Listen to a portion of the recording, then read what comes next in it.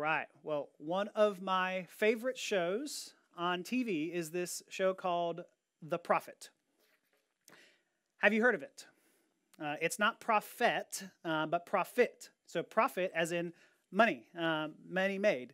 And so it's about a real guy. This isn't fake. A real guy named Marcus Lemonis who invests all of his lots of money that he's earned from Camping World or something like that into struggling businesses and then turns them around. And I think one of the best examples, is a guy named Peter Barringer. Peter Barringer, he's the owner of Sweet Pete's, a candy store in Jacksonville, Florida. And he had his struggling little candy store in a house that was, it was quaint, it was nice, but they had a problem. They were losing so much money every year that they were going to have to close. And so they had to change or die. And so they bring in Marcus, very wise sage, and he always says he looks at three things when he looks at a business. He looks at the people, the product, and the process. He sounds like a preacher, right? And usually there's some great minds on the show. Someone who's like very quirky, like Sweet Pete, who's quirky, but he's passionate about their product, and they just don't know what to do though. And so in this case, it was Sweet Pete. He was passionate about candy. He had that pulled taffy, salted caramels. He taught children and others of how to make all this stuff. It was all really good stuff, but his process was just what was killing him. Like you look at the front of the shop, it seemed normal. Everything looked like a normal candy store, but you look at the back and then you look at the kitchen, it was like someone's kitchen here that was smaller, as the size of an apartment. And so how did they make all this candy in there? It was this really small space. It was messy. They had stuff laying all over, but they had a great product and they had great people. But the process was killer. Now, process doesn't sound like a big deal, but every time you go to a restaurant, usually I give a restaurant that opens up a new one 2 weeks before I do anything. But because when you go into a restaurant and then you wait 45 minutes to be seated, and then you wait another hour to get your food, and the food is meh, that's when you realize process is crucial. Like you just know it when something is poorly run. You instinctively know it because you feel the disharmony, and it's infuriating. Now that same thing happens in churches. Maybe the people are great, the teaching's solid, but something falls through the cracks, or someone falls through the cracks. What happened to that family? Last week, we began talking about what an elder smells like, right? And I want to unpack that even more today. Like, what does an elder smell like? Meaning, we said, what do they do? And as we said, an elder is a shepherd who cares for the flock by feeding them, if you remember the points from last week, by protecting them and equipping them. So last week, we covered that the general tasks of an elder, and that was the big 50,000-foot level. This week, we're going to get into the nitty-gritty. How exactly do elders feed, protect, and equip the sheep? That's where we'll spend the bulk of our time today. And so I want us to lay the blueprint for the process, the all-important process of shepherding. Now, some of you are highly practical people, and you're going to love this sermon. You're itching to get into the specifics. You want to dot those I's, cross those T's. You want to ask how all this stuff works. But for others of you, you're more like Bernie Sanders at the inauguration. And this is all just really unnecessary. Like, I've got other things to do today. Did you see the mail he had in his arm? That was great. I get it. This will be a very different type of sermon in that regard. But I want you to stick with us today. For both of you, the Bernies and the Sweet Petes out there, God has something to say to you. So today we're going to look at, you ready for the alliteration? The process, the problem, and the power of elders. I'll say that again. The process, the problem, and the power of elders. So the process. What is it? What are we doing? How does it work? Rubber meets the road, the fine print. Well, to start with, one great question that some of you guys asked after last week was, what is the difference between an elder and a pastor? Usually we like to distinguish between a pastor and an elder. And we put pastors up on this pedestal as like the ones in charge, leading the church, setting its vision, preaching, and providing pastoral care, which they do those things. But biblically speaking, though, there is no difference between the terms. Biblically speaking, Paul, Peter, all over the New Testament, elders are pastors, are bishops, are overseers, and they're used interchangeably. And because, as we saw last week, that a pastor simply means shepherd. And this is why in the PCA, our denomination, Presbyterian Church in America, we don't distinguish between pastor and elder.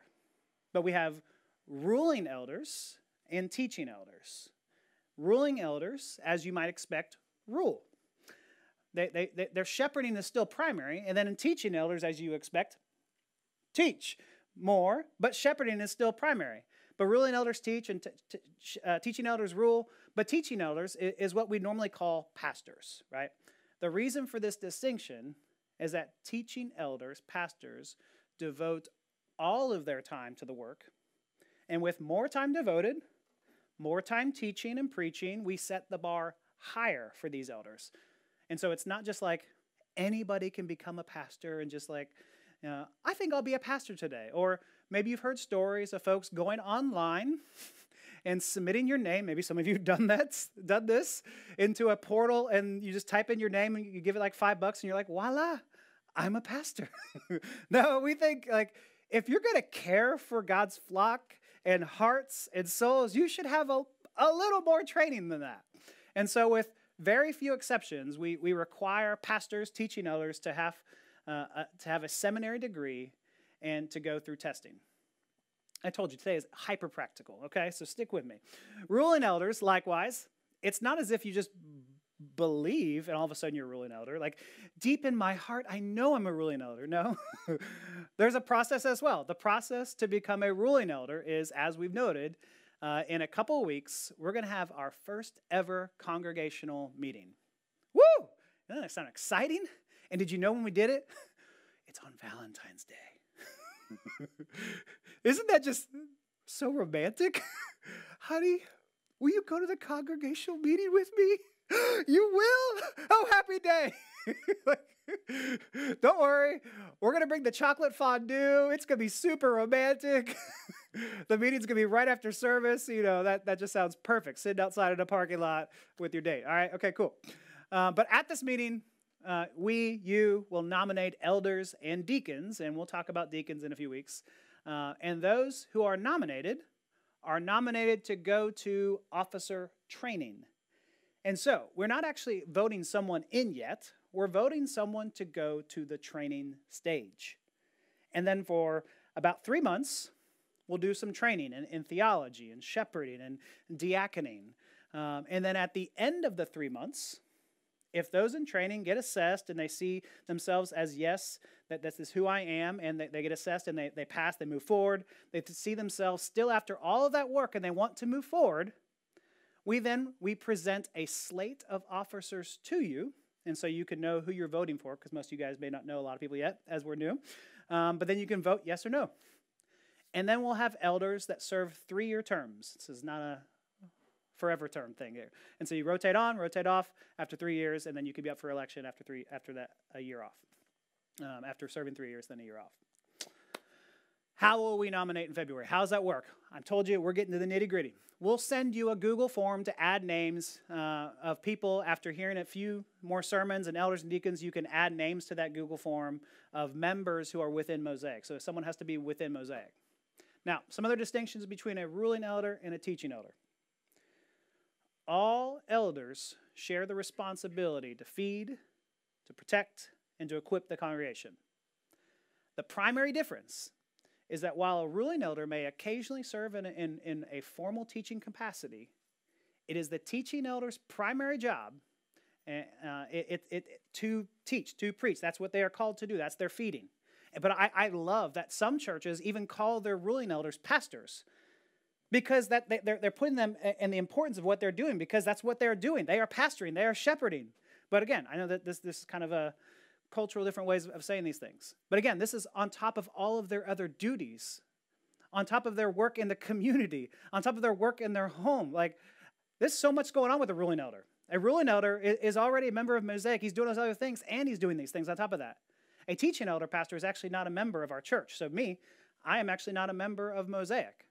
I actually don't have a vote in our meetings. I'm a member of Presbytery, and that's our oversight body. It's a group of about 40 churches up in North Texas, Dallas area. And this group works as our presbytery. That word presbytery, again, is the word for elders, and so that's what we're a part of. Now, once someone is elected to elder, practically, what does that look like? Let's say someone got elected, and we had 3 months later. What does that look like? Feeding the sheep. And as we said, feeding the word. And so an elder shepherd has got to be able to teach the Bible, whether that's in a Bible study, in a sermon, a book study, etc. But that feeding is broader than just teaching. True shepherds know their sheep. And to truly know your sheep, an elder pastor needs to do what's called pastoral care. And so once we have elders, we'll divide the congregation into what we call shepherding groups that a elder is responsible for. And then you can expect an elder to check in with you, to call you, to text you, even visit you as you deem appropriate, right? And so one of the joys of elders is seeing our people in their homes. It's praying over you. Whatever you're going through, like, isn't this like the type of shepherding that we all deeply want already? Like, I want someone to know me in such a deep, deep way that if I go missing for months on end, they give me a call. Are you okay? I mean, how sad would it be if no one followed up? Or if I always felt like I'm the new person every time I walk into church.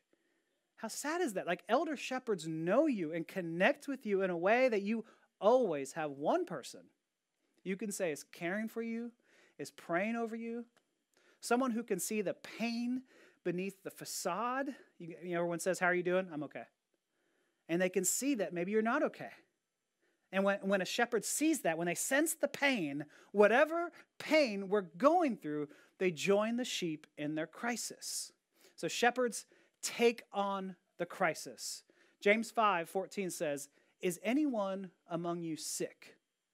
Let him call for the elders of the church, and let them pray over him, anointing him with oil in the name of the Lord.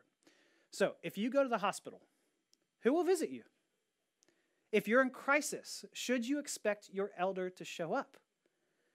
Absolutely. If it's appropriate for an elder to do this, if it's appropriate and you invite it, yes, this is part of the job of an elder. And we know that this isn't always going to happen all the time. Some folks want people to visit, others don't. We get that. But the big things that happen in life, we want to celebrate with you. And we want to lament with you. This is part of the shepherd knowing the sheep. Now it's important to know that an elder can only do these tasks, again, if they're aware of the crisis. And so we need you to reach out and to be able to communicate to elders in times of crisis. Obviously, if you hear something with sensitivity to how confidential it is, alert elders to situations where we should provide follow-up and provide care. And so other tasks that are part of the job of an elder is to protect. We talked about that, right? To teach, protect. Protecting can look like providing oversight over the pastor, myself, and one day soon, Malcolm, and to encourage us and to help us stay faithful to the word, as well as oversight to the church's membership and administering the sacraments and even the difficult task of church discipline. That word kind of hurts saying out loud, right? No one likes that phrase, church discipline. We've talked about discipline before, but the best analogy I've heard that makes this scary phrase make sense is like in the story of the Odyssey. How many of y'all read the Odyssey? I'm not seeing any hands, but okay. Bad joke. All right, do you remember when Homer was on the boat and he goes by the island of Sirens? And this island with women whose voice would deter them to their own demise, that siren call. And just by hearing the siren call, you go astray and to your demise. And Homer wisely says, I don't trust myself. I don't trust myself around this island, and so tie me to the mast of the ship, and don't let me sabotage myself and our ship. And so asking elders to give us oversight is like this. I don't trust myself. I know my own heart that it is prone to wander, and I need others to intervene when I go astray. And so that's what we're asking elders to do, is to help us, to catch us. And so it can be a beautiful thing. Lastly, said with the job of an elder is also to equip the saints for ministry. And we talked a little bit about that a week ago. But just to go one step further, besides equipping you for the work, we talked about doing discipleship, a disciple discipling a disciple and things like that. But equipping also includes oversight over the church's budget to carry out the vision. And like Homer, should we, the church, stray for our reason for an existence here at Mosaic, and elders to bring us always back to our mission, our vision, our values. And so an elder protects that vision, and uses the budget to help us go after that vision. Now, you may be wondering, how much of a time commitment is all of this? Well, as you clearly see, this is asking a lot. A ruling elder is not an employee of the church, and so they're doing this on top of everything with shepherding the flock, visiting the sick, attending regular session meetings, and a session meeting is it's a collection of elders together, as well as attending presbytery meetings, which is about quarterly, usually up in Dallas, overnight. It may be a lot to ask, but instead of lowering the bar for shepherds, we say, what does Scripture ask of elders shepherds? And let's see whom the Lord raises to meet the challenge. I think a lot of times we just want to lower the bar and be like, well, we just need someone to sit into this position. No, this is what it is. This is the bar. Let's see who the Lord raises up for that. And so some of you may be like, still, but who would want to do all of that? I agree. Who? There's so many layers to doing this work, so much work within the church, and then we consider the work outside of the church. Truly, who would want to do this? They must be crazy. They might be. Why would anyone willingly put themselves through all of that? Aren't we all busy enough as it is? Here's the problem. Because like Bernie, you may be sitting with wool mittens on, smugly saying, boring. Shepherds, elders, I couldn't care less. Here's why you should. Here's why you should care. Here's why you should take those mittens off, stand up, and get in the game. Ezekiel, an actual prophet, says without good shepherds, the problem is God's people starve to death. When the shepherds don't shepherd rightly, God's people suffer. And so in Ezekiel 34:2, it says, shepherds of Israel, who have been feeding yourselves, should not the shepherds feed the sheep? You eat the fat, you clothe yourselves with the wool, you slaughter the fat ones, but you do not feed the sheep. The weak you have not strengthened, the sick you have not healed, the injured you have not bound up, the starved you have not brought back, the lost you have not sought. What a sad picture of what the elder and shepherds should be doing but are not. And so whether you've been under toxic leadership or maybe you've heard about it, we can all feel and sense the bite and the pain and the sting of leaders who only look out for themselves. Ezekiel says shepherds were feeding themselves, not the sheep. Meaning, as shepherds of the church, they were gorging or feasting on the glories of some finer theological truths, sipping on the beautiful ray of God's design. They were maybe even praying the Psalms, but not considering how would this affect their sheep. What does my flock need? What are they going through in this life cycle? How do I knead the truths into the life of my sheep? And that's the job of these shepherds. And so by not doing it, it was a sin of neglect. The weak we don't strengthen. The sick, the injured, the stray, they just leave to themselves. Selfishly, they put themselves first. What interests me? And so it's apathy over what their people are going through. neglect that is stemmed from apathy over their people. But it's not just apathy. The passage goes on and it gets darker. In the end of verse 4, it says, "And with force and harshness you have ruled them. So they were scattered because there was no shepherd." With force and harshness you have ruled them, and so they were scattered because there was no shepherd.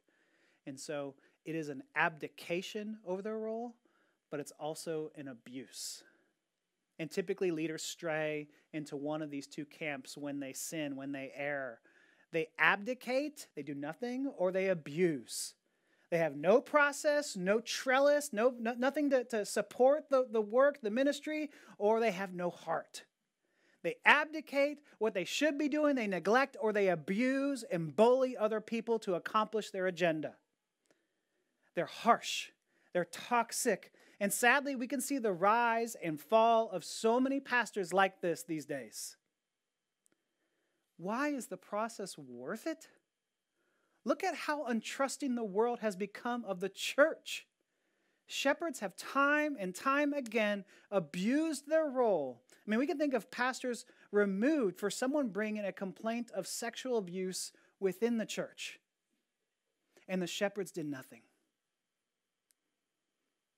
We can think of the Me Too movement or the Church Too movement. I mean, how sad is it that we have that? We'd also think of the overly domineering shepherds who, as the scripture says, rule with harshness and force, with bite.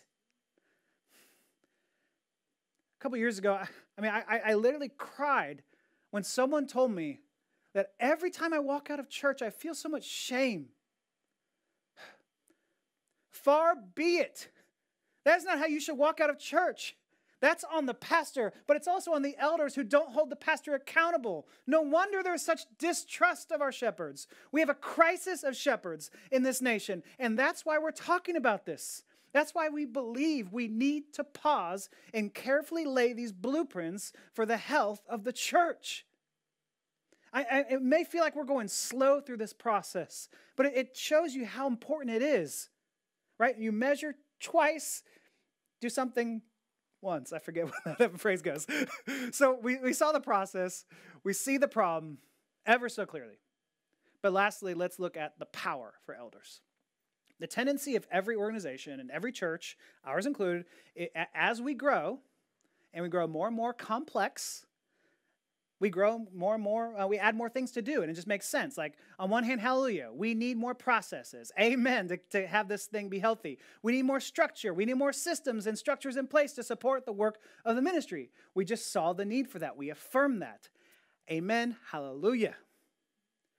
However, the process on its own, without a power to draw on, will ultimately fail.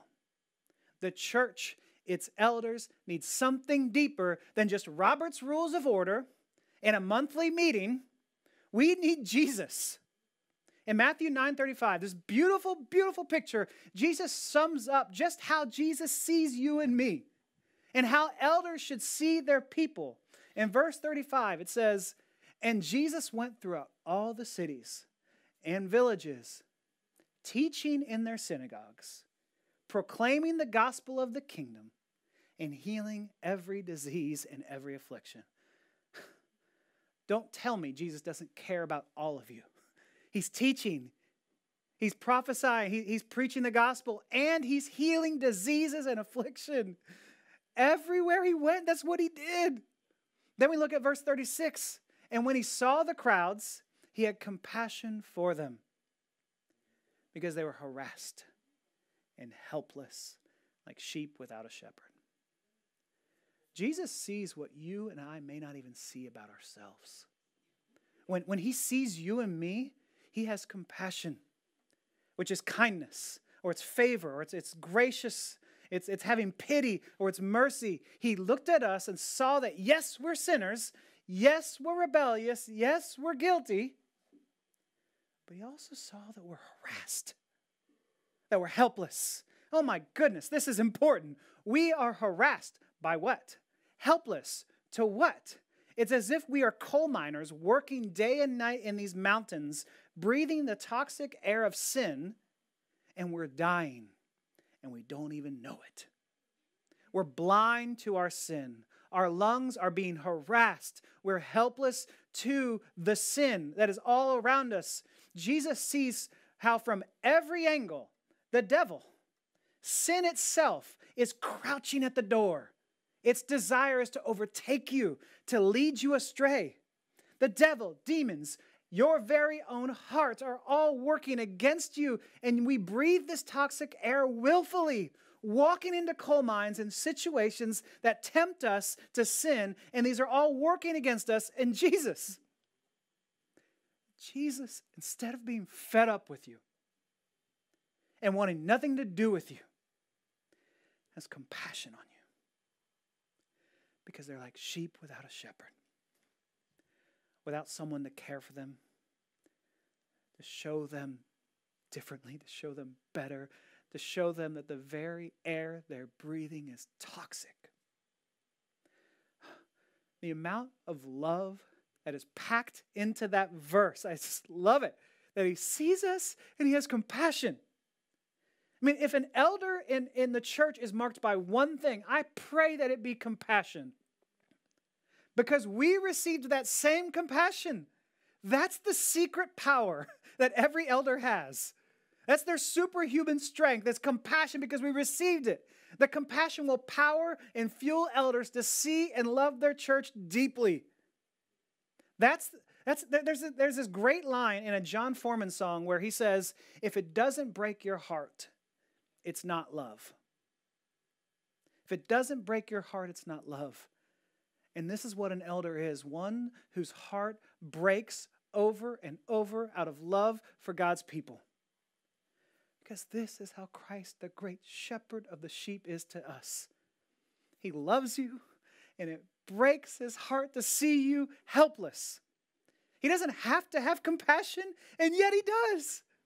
And his compassion leads him. It led him to step into this world. It led him to die for you. It led him to take the nails and have the crown of thorns scrunched onto his head for people to spit on him, to be put into the grave, but he's not in the grave anymore. The grave came bursting out, and he's alive, and he's reigning in heaven today. And now he sends us under shepherds to come and to care for each of us. Oh, Christ Church is beautiful. Yes, it's flawed. Yes, some of the people have abdicated or abused their role, but it can be glorious because you are not alone. No, God has appointed an elder, a shepherd, to care for you. This process may be long, it may be arduous. Some might say that why would you even do any of it? It's because you are worth it. The process is worth it. Christ Church is worth it. Let's honor the process and our future elders, and let's pray for them. Would you pray with me now?